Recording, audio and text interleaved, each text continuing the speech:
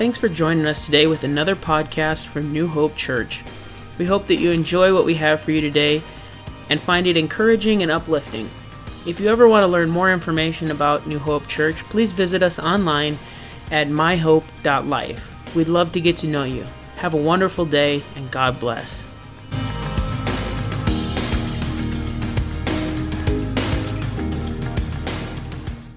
What comes after me, I don't have to have fear. Jesus, I worship you. I thank you for meeting us here today. God, I pray that your presence would sweep in here and that you would touch lives right now. Hallelujah, Jesus. You can be seated right now. Kids, if you would like to go to Sunday school, you can make your way upstairs. Oh, such an awesome presence of God in here today. We will be doing communion following the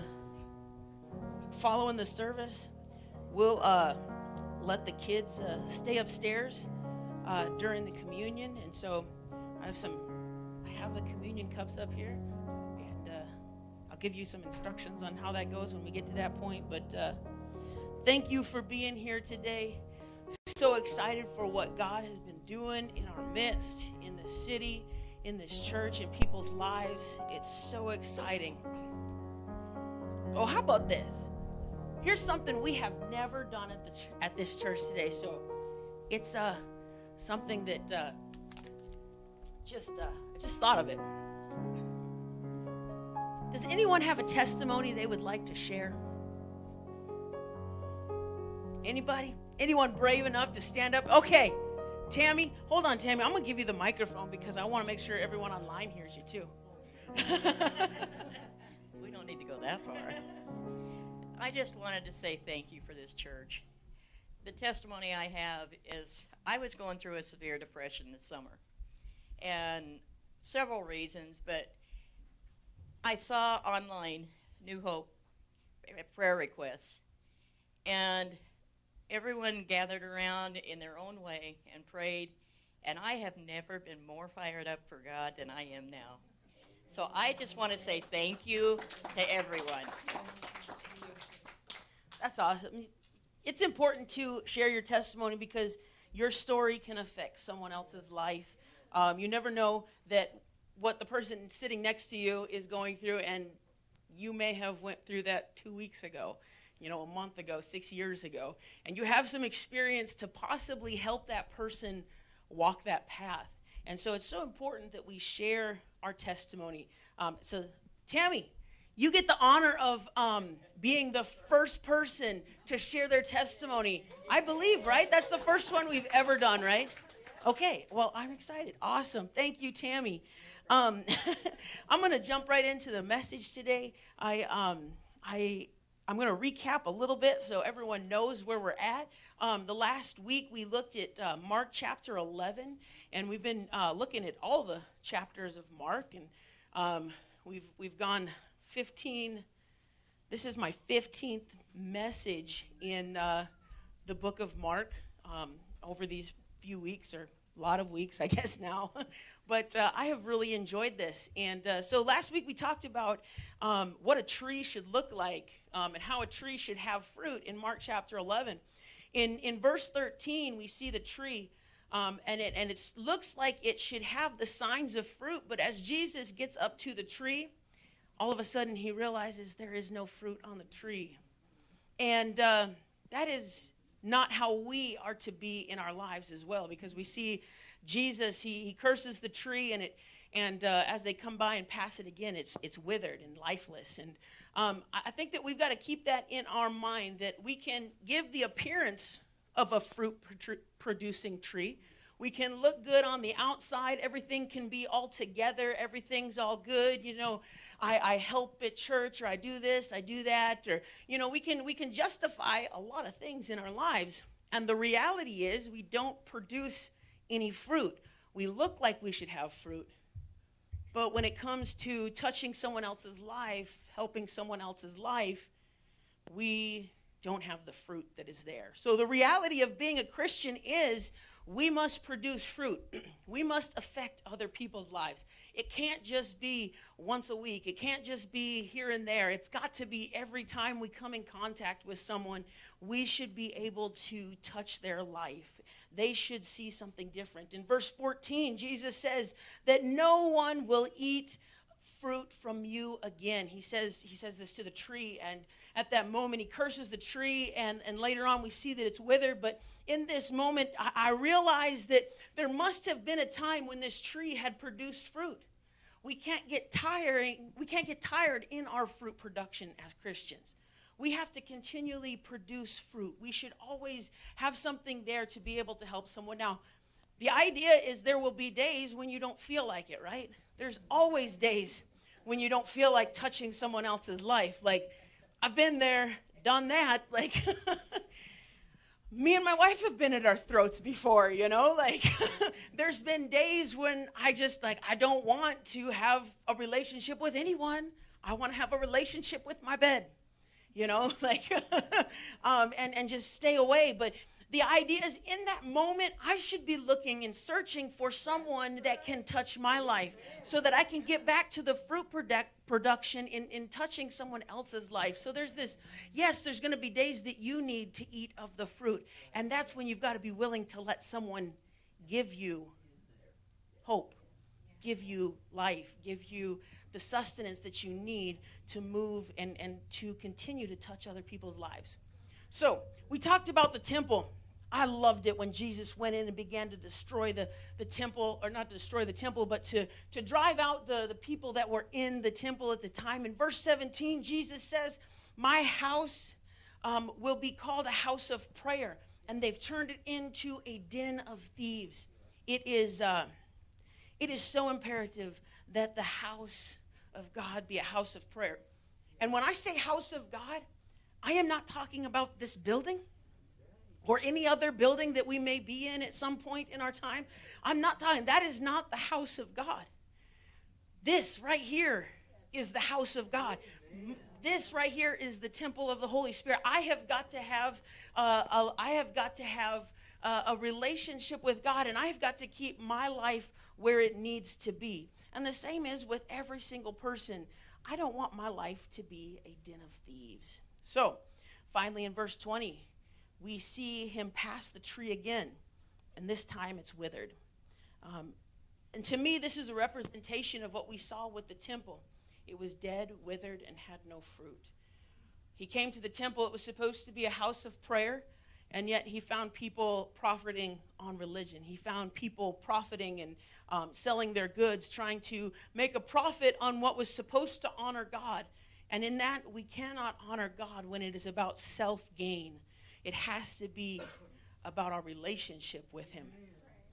And so we cannot allow our lives to become like that, vacant of the presence of God. I've got to have the presence of God in my life. So, sadly, we see the tree not producing fruit, and at that point, it will never reproduce fruit. And so we see the absence of life.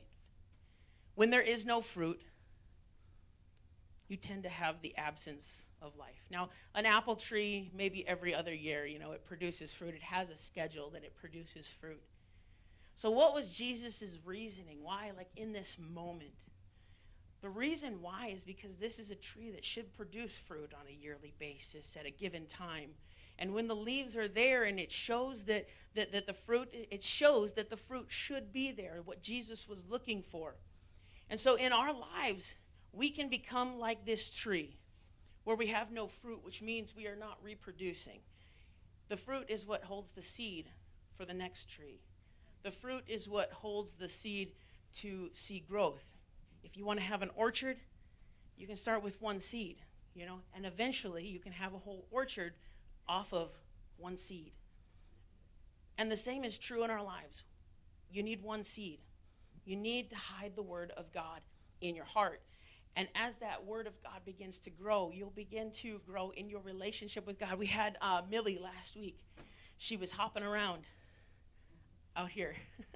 And I put my arm around her and I helped her And I said, this is how the church should be.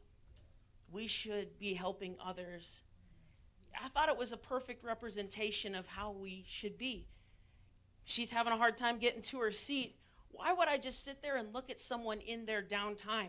Why would I look at someone who is down and out and hurting and has had a hard life and had things go on? Why would I just sit there and stare at them as if it was entertainment to myself?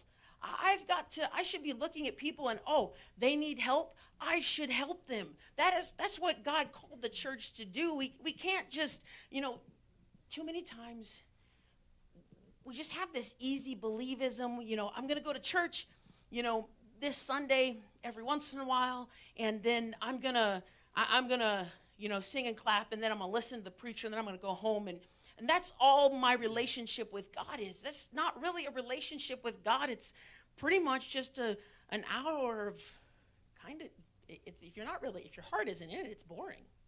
Like, I've been there. I've been in the seat before when I was younger, and I did not want to be there. I was drugged as a child. Like, my parents drugged me to church. They drugged me to youth group. They drugged me to prayer meetings. They drugged me everywhere. And I don't know, so I was not in my heart to serve God. And I found my life, I was chasing after things that I shouldn't have been. I joined the military, and I got my life into a mess. I got into drugs. I got into alcohol. I mean, it was bad. My life was in a mess. And I've told some of us like the whole story and some just like tidbits of the story. But there was some times in my life, my sister, I realized, didn't even know the whole story. And the other night we just happened to be talking, and she was just like sitting across, and she was like, "It was that bad?" We can put on a front. And we can hide from people, but only for a moment, only for a time, because it talks about in the Bible that your sin will find you out. And that is the case. Like, it will bleed into your other life. If you've got bitterness in your life, it will begin to bleed into other parts of your life. If there was a relationship in your life that caused bitterness, that relationship may spill into the next relationship if you don't work on that bitterness. If you harbor those feelings in your heart, it will continue to eat you up, and it will become you, and all of a sudden you're this grouchy, grumpy person. I've been that angry individual before, and I don't want to go back to that angry person. None of you would have liked me probably 15 years ago. I promise you, you would not have liked me. Jim's like, we probably would have got along. I'm glad we get along now too, John. Jim,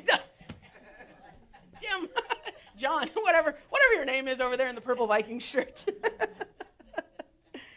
So jumping in here into Mark chapter 12, we see some interesting things, and I'm only going to touch on some of these. I didn't put all of these scriptures into the thing, and one, they wouldn't have fit, and so two, I didn't really want to go into depth about everything that happens in Mark chapter 12. So we see some interesting things throughout this chapter. And in the first part of the chapter, we see Jesus talk about the parable about the vineyard. In these scriptures, they reference things that will come for him. If you read the first part of Mark chapter 12, it's a parable essentially giving the story of what will happen to Jesus and how it's so cool, actually. I should have just preached about the first part of this instead of preaching about the rest of it. But it was so cool. Like when you look at it, okay, so Jesus came really to save the Jews, right? But they rejected him. So in this parable that Jesus tells, he talks about how they reject the son and they kill him. They see, he's the son, we'll kill him, and then the father will give us the inheritance of this land. It's really cool. So read that first part of Mark chapter 12. And the idea was when Jesus said in the parable, he's like, but I'm going to give it to others. I was like, whoa. Jesus was talking about me in this scripture. He was talking about you in this scripture. He was going to give it to others. It wasn't just now. It wasn't just for that. So when we get into the book of Acts and you see Cornelius filled with the Holy Ghost and everyone was questioning, well, why is it on a Gentile? Why Why isn't this a Jew? And they were upset that it was not a Jewish person. They were like, oh, this can't be. Why were you even talking to this man? But God moved. And the same is for us. It is for today. So it also states in this verse about the stone that the builders rejected has become the chief cornerstone. And we know that Jesus was rejected by many, but he is the cornerstone of our faith. So next we see the Pharisees trying to trap him in verse 13, and they're asking him who should pay taxes or not. And they're trying to trap him because if he says no, then the Roman government is like, oh, well, we'll just take him out. Like if he's going to tell people that, hey, you don't have to pay your taxes, then it's going to be an issue. The Romans are just going to get rid of Jesus for us. But Jesus calls for the coin, and he asks whose image is on it. And Jesus makes the point that we're to render unto God the things that are God's. We're to render unto Caesar the things that are Caesar's. Many times, it's okay for us to pay our taxes. We give to Caesar. I hate when I look at my paycheck and what I could have had. I'm like, oh, man. I don't really like giving to Caesar what Caesar says is Caesar's. Because I look at it, I'm like, that was Zach's. Caesar didn't work for that. But fine, Caesar, go ahead. I just know that my paycheck is going to be, a little bit less than what I actually earned. But then the big thing here, we give to God the things that are God's. You know what I don't see in here?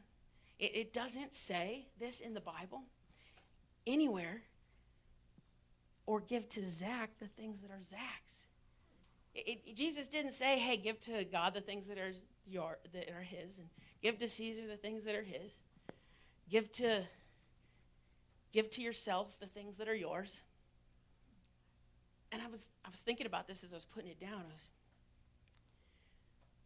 Sometimes giving the things to God, the things that are really his, is a hard thing, because we're like, well, it was actually mine. It kind of gets to the point the same way that I look at my paycheck. Well, that was mine. I guess I won't have to pay whenever I do my taxes now, but I don't know. It depends on the year. Sometimes you got to pay in, sometimes you don't. It depends on the year, and it always comes to this. In that sense, we view that. Well, when I get my paycheck, I guess I don't really think, oh, that's technically mine. I just always assume in my paycheck there's going to be a chunk that the government takes. And so I don't even, when I figure it out, I don't even think about it as mine. I calculate my pay of what I would make after that. And I just think of it that way. But what about us giving to God the things that are God's? If we view it as ours, it's really hard sometimes to give it up.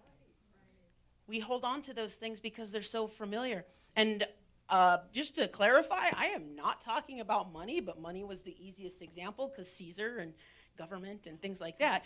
I'm talking about your time, your relationship, who you are. What are you?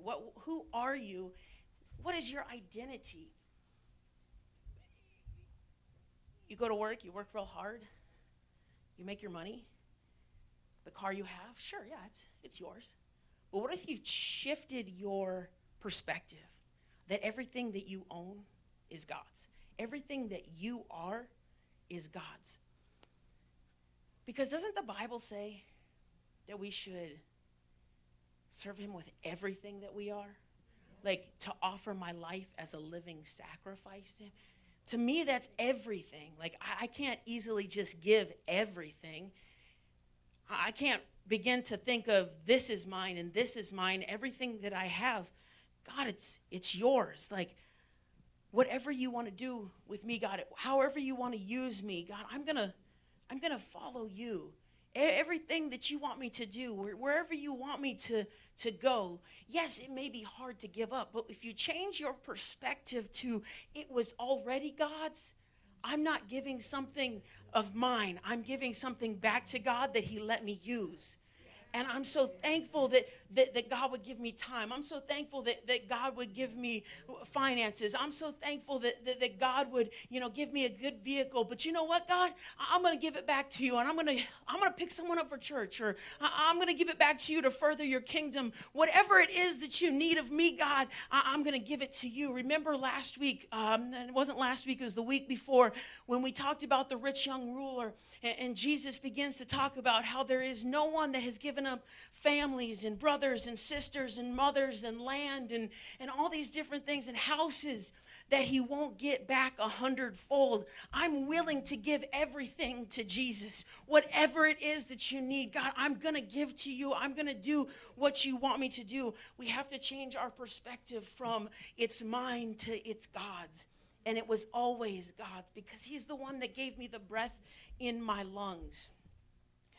So, jumping down to verse 28 of Mark 12 is where I'll actually start reading some scriptures. So, one of the scribes approached when he heard them debating and saw that Jesus answered them well. He asked him, which command is the most important of all? So, in my opinion, this man asked this question to see what Jesus would say. They tried hard to get him to break the religious laws. We know that. They tried hard to get him to change, to speak things that would anger people, and many things that he did say angered people. But Jesus speaks so much volume in this next passage. And in verse 29, it says, Jesus answered, the most important is, listen, Israel, the Lord our God, the Lord is one. Love the Lord your God with all your heart, with all your soul, and with all your mind, and with all of your strength. That ties in everything that I am is already God's. I have got to dedicate my life to him. Whatever you need of me, Jesus, I am willing to give. The second is love your neighbor as yourself. There is no other command greater than these. What? But what about murder, God? What about thou shalt not kill? What about all these things? If you get these first two right, you're not going to kill anyone. What about thou shalt not steal and all those other ones? If you get these two right, you're not going to steal. What about honoring mom and dad and all those things? Yeah, real important. And if you do these, you're going to honor mom and dad. You're going to love the person that's next to you. You're going to try and reach the person next to you. So the most important command that we see was God is that we need to listen, and that we are to love God with all of our heart. Everything that we are. When I read that, soul, mind, strength, and heart, everything that I am, I have got to love him with everything. He has got to be my number one priority in my life. It can't just be with our lips. It has to be actions. It has to be everything. Our heart must be in it. If our heart is in it, then our actions will show the fruit of your relationship. But your heart has to be in it to be able to show that fruit, to be able to affect someone else's life. You can't bear fruit if you're a weed. Have you ever like planted a garden and then you get some weeds? So our neighbor, she is like a botanist, or what is she? I don't know. She just like knows everything about plants. I had these things growing in my plant bed, and I was like, these look like flowers to me. To the uneducated person, these weeds were flowers. And I was like, maybe they're weeds, but I think they're flowers. And Rochelle was so nice to ask our next door neighbor when they were talking one day, and she was like, yeah, those are weeds. And I know one had like grown kind of tall, like would probably be hitting the ceiling in here. Maybe it was a sunflower. I don't know. Like, those things get big too. They produce seeds and they reproduce and they just keep growing, and they try and suck the life out of the other plants. So I don't want to be a weed. But you know what? Churches have weeds in them. Did you know that? In a beautiful garden, if you don't tend it, you grow weeds, right? You know, the same thing is true about church. So people are like, oh, well, so-and-so really offended me and upset me. Yeah, I know. And I promise you, that is not okay. But you know what? Sometimes we need to prune the weed and, like, get rid of the weed and, like, hey, and I, like, by saying that, I don't mean, like, oh, you're a weed, I'm going to throw you out the door. That's not what I'm saying.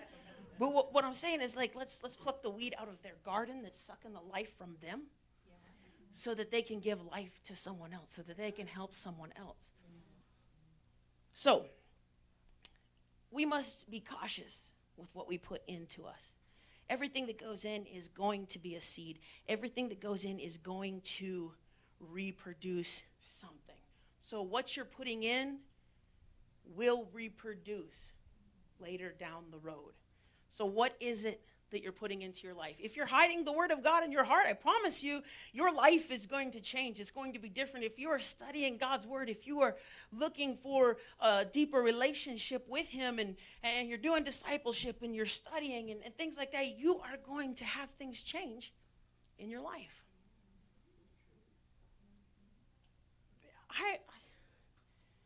Everyone likes to binge something every once in a while. There's a few of you that are binging the Chosen series and been telling me that it's pretty good, so maybe that's what I need to binge. But, everyone has their thing that, they like to binge, whatever it is, Netflix, Hulu, whatever, you know your show that you sit there and watch 7 seasons. That's 7 years of TV.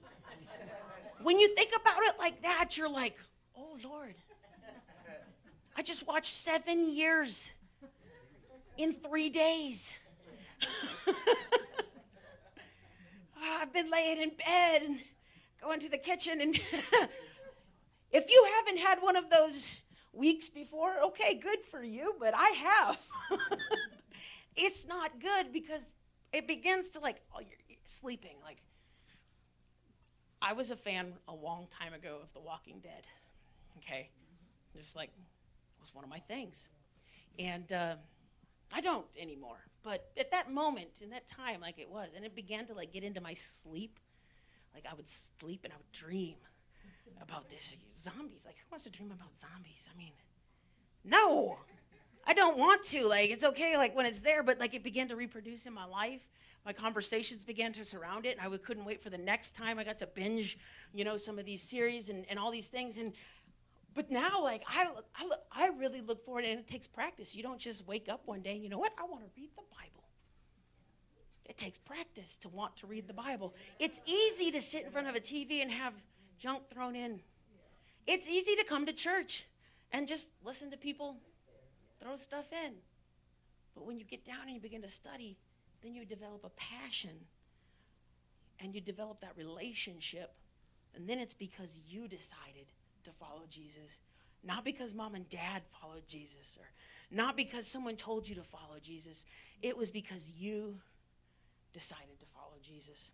So, next, we can't forget what Jesus said when he said, we got to put God first, yes, but we also cannot forget what Jesus says next, that we are to love our neighbors as ourselves.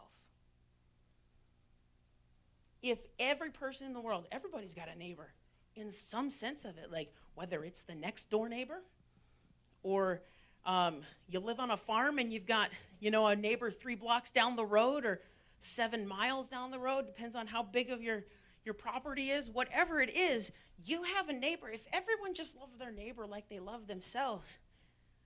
But you know what? Where I see the problem is sometimes we've had a hard time loving me. Jesus loved you. Jesus died on the cross for you. But we get to this point where, I hate myself. And I talk myself down. I'm not good enough. I'm not good. And so then we lash out at others. because I don't technically love myself. I self-preserve. I try and keep myself alive. I try and wake up in the morning and go to work. But everyone else, they become victim to the life-sucking weeds that are in my life. Because I'm not producing fruit. I'm not a healthy tree. I'm not a healthy plant. I'm not growing in Jesus. So, what would Jesus say today? If you said, well, hey, Jesus, you said love your neighbor. Does it matter if he's Republican or Democrat? Lord Jesus. Like, you know what? This message, I didn't plan the message. We started preaching this 15 weeks ago. Look at that, week 15. There's something in the Bible about Republicans and Democrats. Yes, you are to love them. And if you come to church and you're Republican, I love you. If you're a Democrat and you come to church, I love you. We all need Jesus. You know who the answer for the world today is? It's not Trump, it's not Biden, it's Jesus. Everything that's going on in the world today is a heart issue. It's not an issue of who's president or an issue of who's in power. It's an issue of the condition of the heart. So yes. But but Jesus, what about if my neighbor's an atheist? He don't even believe there's God. Yes. Yes, even if your neighbor's an atheist, even if your neighbor hates your guts because he thinks you're stupid or she thinks you're stupid for believing that there's a God, still love them. It's okay. It's okay. You know what? And you know what? An atheist can come to church. I don't care. You can come pick apart my message for all I care and be like, well, you're way off base. And I'll be like, okay, fine. Have a good day. Honestly, I just read what the Bible says. Still love you. Okay? I'm taking what the Bible says. How can we apply it to life today? So Jesus knew that people were about to kill him. We know that because the very first passage in these scriptures, he gives the parable about what would happen to him, essentially. And we see that he knows he's about to kill people. He's about to kill people. People are about to kill him. I got that backwards. Jesus was making a statement that we even have to love those who choose Barabbas. See, we have to love people who choose to reject Jesus. Because what he was saying in this moment was, hey, there's people that are going to reject me. But you know what? I want you to love your neighbor as you love yourself. And in doing that, that means when they kill me, you're still going to preach the gospel to them, because there's going to be something that happens. When I die, I'm coming back. I'm going to resurrect. And at that moment, there's going to be people whose eyes are opened, people whose lives are resurrected. And it's time for you to share to them. But if you have an ounce of hate in your life for them, or you have these preconceived notions, you will never reach them. You'll write them off because they chose Barabbas and not Jesus. We can't choose that. We can't treat people like that. Well, that person chose Biden, so they don't love Jesus. You know what? The other side also says the same thing. Well, he chose Trump, so he doesn't love Jesus. So what happened? In that moment, in that argument that you decided, well, one, you never showed the love of Jesus. We found that. You didn't try and share the gospel. You tried to promote a political message. Is the world a mess? Yes, I get it. But you know what? It says in the Bible that the days will get worse and worse. So just before the Son of Man comes again in the taking away of his bride, then it's going to be as it was in the days of Noah and all those things before the flood and all that stuff. So think about this for a moment. If it's getting bad, maybe he's coming back. You know, maybe we should stop fighting with each other and pull as many people out of hell as we can, because there's many people that die and go without knowing the message of Jesus Christ. And Jesus is depending on you to preach the message, to reach people, to show love. So, if you reject someone, technically, you're rejecting him. So lucky for Jesus, his answer according to the scribes was correct in verse 32. Then the scribe said to him, "You are right, teacher. You have correctly said that he is one, and that there is no one else except him, and to love him with all your heart and with all your understanding and with all your strength, and to love your neighbor as yourself is far more important than all the burnt offerings and sacrifices." Even the scribes got it. Even they realized that Jesus was right. The people who actually hated Jesus and didn't like what was going on, they were like, "Okay, you got it right, Jesus."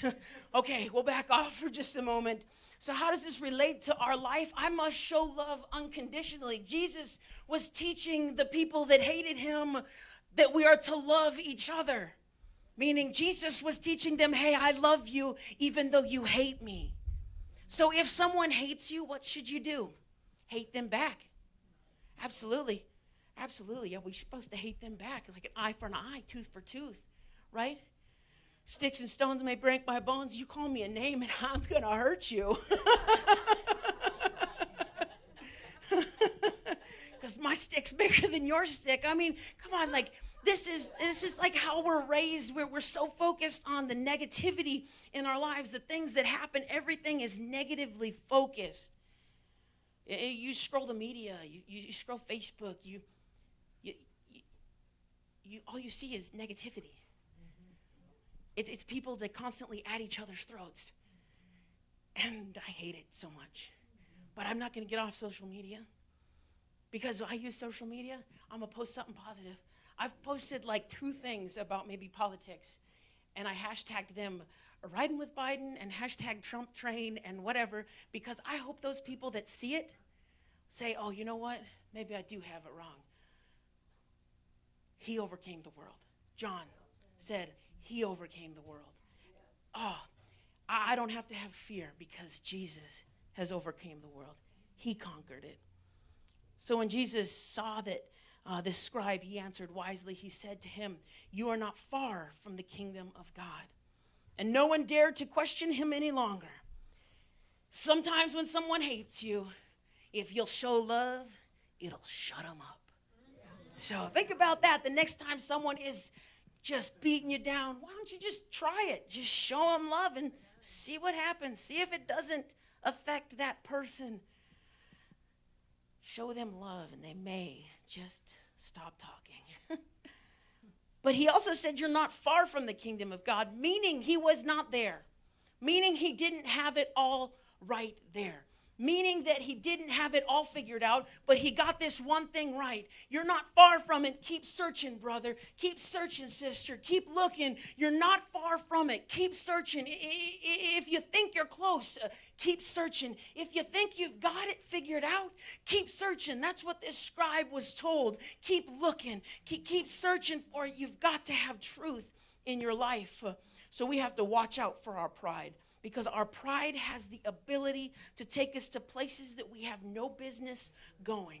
In verse 38, we see this. He also said in his teaching, beware of the scribes who want to go around in long robes and who want greetings in the marketplaces. I think about this for a moment. I love it when someone stops me in the store and says hello. Absolutely. But also, I like it when I get through the store and I don't see anyone I know. Both are there. It's okay to want to say hello to someone or wish someone would stop you and say hi. That's okay.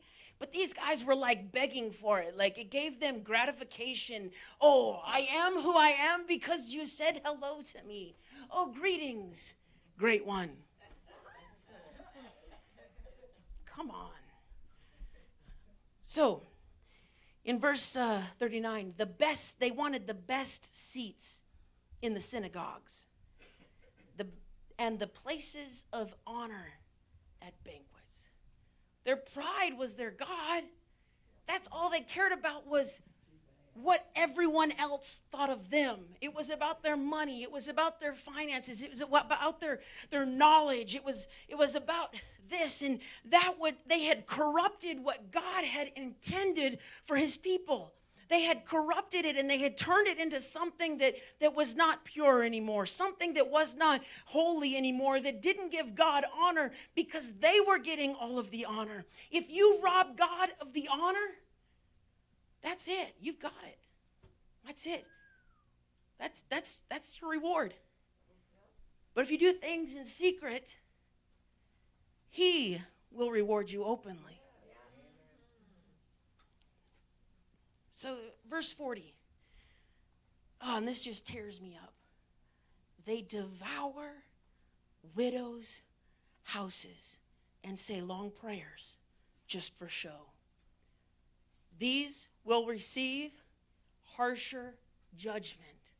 So what brings about harsher judgment? It's not only is it sin, but you're going to get harsher judgment for walking around promoting yourself, for walking around talking about how great you are, expecting people to be like, oh, look at this great one. Look at this great person of faith. It's not about you and your faith. It's about you and your relationship with God. If other people begin to recognize those things, great, but don't promote it. Oh, I'm such a great person of faith. If I get up here and start saying that, please come up here and slap me. Please. Grandma, I know you'll come up here and slap me. Grandma keeps me in line. Me and my wife had a little thing going on this week. I get up in the morning on Tuesday morning. Grandma's there already awake and sitting on the couch, and she's never awake before me. I mean, maybe she is, but I wake her up, I say. But she's sitting on her chair. I come in there and putting my socks on. How was your night last night? Good. I bet it was. You got a low blood sugar, Grandma?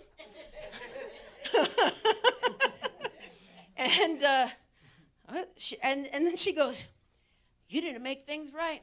You're going to have the blood of people on your hands. And she doesn't give me a beat. She just keeps on going. I'm so thankful for what God is doing in this church. I'm so excited. And I'm sitting there putting my shoes and socks on. It's 7 o'clock in the morning, and I'm barely awake. And then she says this, and I'm like, love you, Grammy. Have a good day. Get in my car and go on. I text my wife. I was like, hey, we got to get things worked out.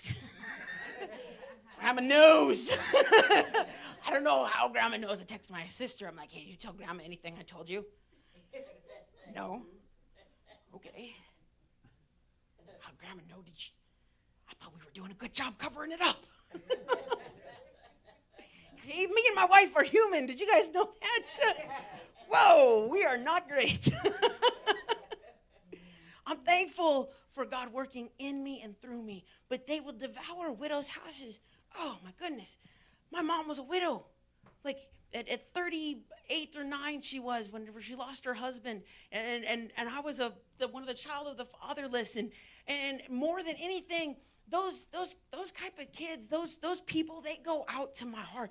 Like, I'm like, oh, I've got to reach them. Like, you could almost ask me for anything, and I would probably try and make it happen, because I believe that we've got to take it. That's part of the Great Commission, is to reach those people, to touch those people's lives, and they're devouring widows. Like, I don't even know what that means. That word devour has got to mean something big.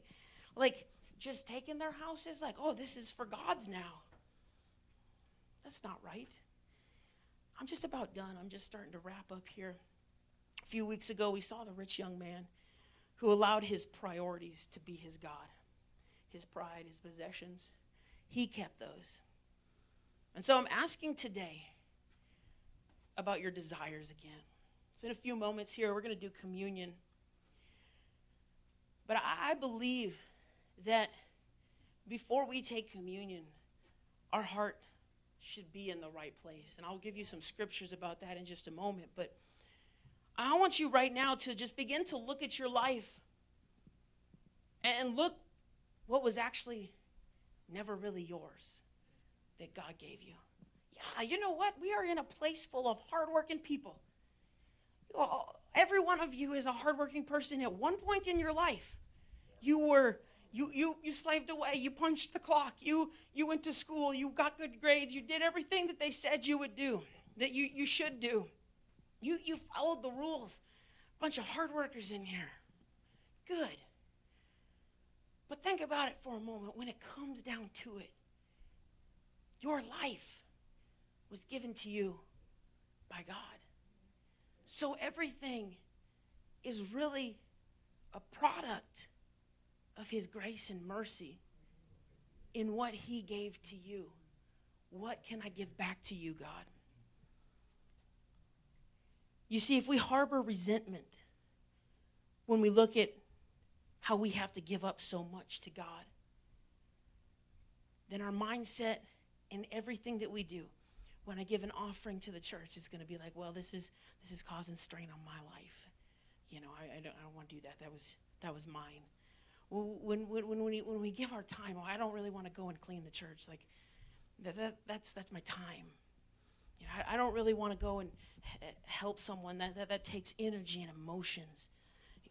And then we begin to harbor resentment to God, because God, I'm giving you everything that I am, and instead of it being his already, I'm giving up everything that's mine, when he gave up everything for me on the cross.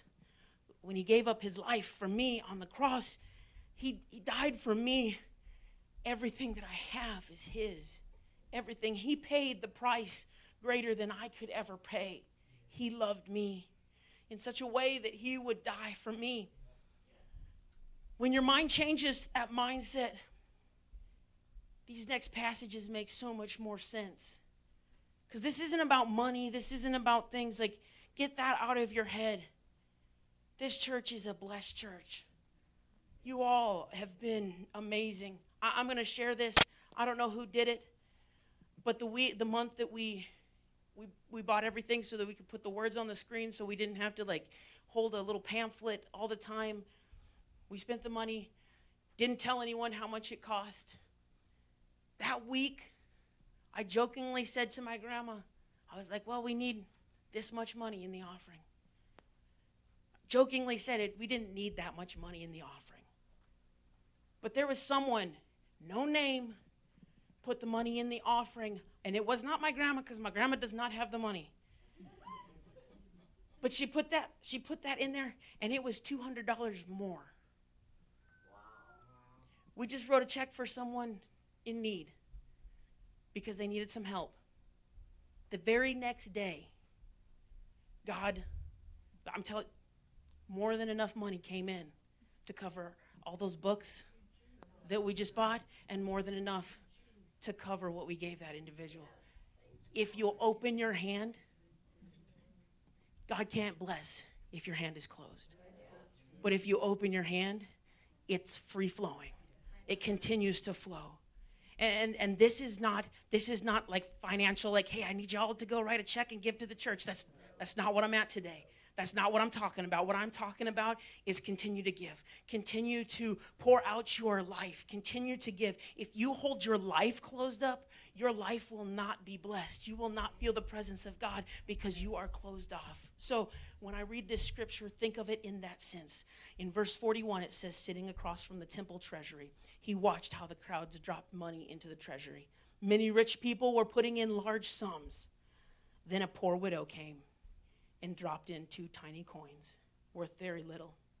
Summoning his disciples, he said to them, truly I tell you, this poor widow has put more into the treasury than all the others.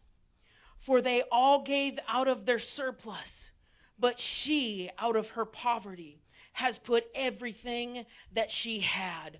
All that she had to live on, she gave to God. Everything that she had that day, she poured in. Everything that she had to own that was to her name, she poured in. We saw that with the blind man as he left his coat. He came to Jesus, and Jesus touched him. We see the only person here, we see the rich young ruler who rejected Jesus and turned away and held on to his possessions. But here in all the other passages, we see people who leave everything aside to follow Jesus. It's got to be our passion that our relationship with God is more than just a Sunday here and there. It's got to be a relationship every single day. I don't care if you can't make it to church every Sunday. If you can't, praise God. But if you can't, discipleship, read God's word, get the free discipleship thing and go through some of those things and learn about them. Get into the e-family group and study God's word with us if you can on Tuesday nights, and whatever you can. Read God's word. Get a hold of it. Develop that relationship. And so I ask you, have you given it to God? Not talking about money. I'm talking about you, yourself. This right here. Have you given that as a sacrifice? Or is your hopes and dreams and goals truly everything that is your God? And I believe that God is asking for you to lay it down before him today. All of the hurt, all of the pain, all of the brokenness, everything is his. Everything that you are. You don't have to hold on to any of that. You can lay it down before him. You can put the depression down. You may struggle, sure, yeah. But sometimes, hey, I've been there. Depression's real. I take medication for depression. I'm not going to hide it. But you know what? It's not the medication that keeps me going. It's my relationship with Jesus Christ. But I've been in that moment. I've been on the floor, balled up, not wanting to do anything, in the fetal position, rejecting my wife, rejecting my family. And it became, in a moment, there was a time when that became familiar, that happiness was so far from me, that joy was so far from me, that peace was so far from me, that the depression, the anxiety, the hurt, the pain, that was closer to me than my relationship with God. And I embraced that more than I embraced his word. Yeah, I went to counseling. Yeah, I got help. And it did help. But it was when I finally said, okay, God, I'm giving you everything. Whatever it is you want from me. And do you know where I found myself at that moment? Detroit Lakes.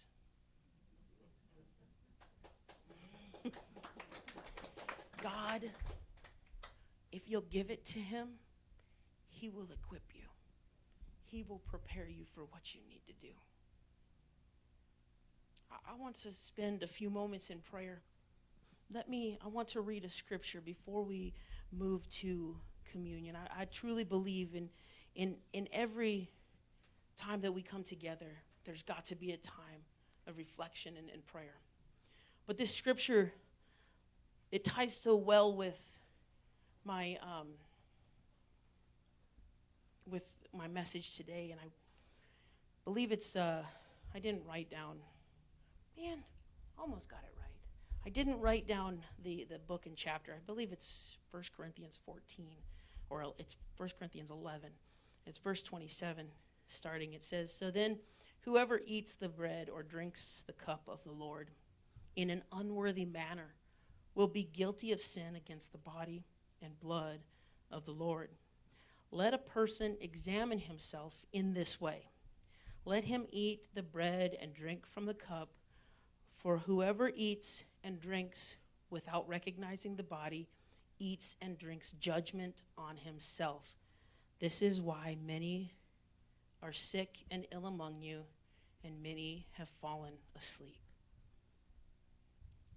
I believe it's 1 Corinthians 11. I'll look it up and tell you after church, but it's so important that we have a time of reflection before we actually take communion. And I would just ask that you would just spend this time right now. Maybe you need to repent. God, I'm sorry for my sins. I'm sorry for the things that I have done. God, I pray that you would forgive me. Maybe you need to forgive yourself. Maybe you need to forgive others. God, I pray you'd help me to forgive others. God, you know we're about to take communion, and I just pray that I wouldn't do it unworthily. God, I pray that you would touch me. Forgive me, God. Maybe you need to examine your heart and ask yourself if you're harboring things from God that he wants. Maybe he wants you to lay that depression down. Maybe he wants you to lay your life down in all of its brokenness and all of that hurt and all of that pain. He wants you to lay that down. He wants that. He wants those things that you say are not good enough. He wants those things. I give myself away, God. Everything that I am is yours, Jesus. Spend a few moments here in prayer. At the end of this song, we'll go ahead and take communion. What would happen if a generation embraced this? Come on, tell me. Here I am. Here I am. Here I stand. Lord, my life is in your hands. Lord, I'm longing to see your desires revealed in me. I give myself away. My life does not belong to me. Give myself away. I want to be used by you. So you can use me. I give myself away.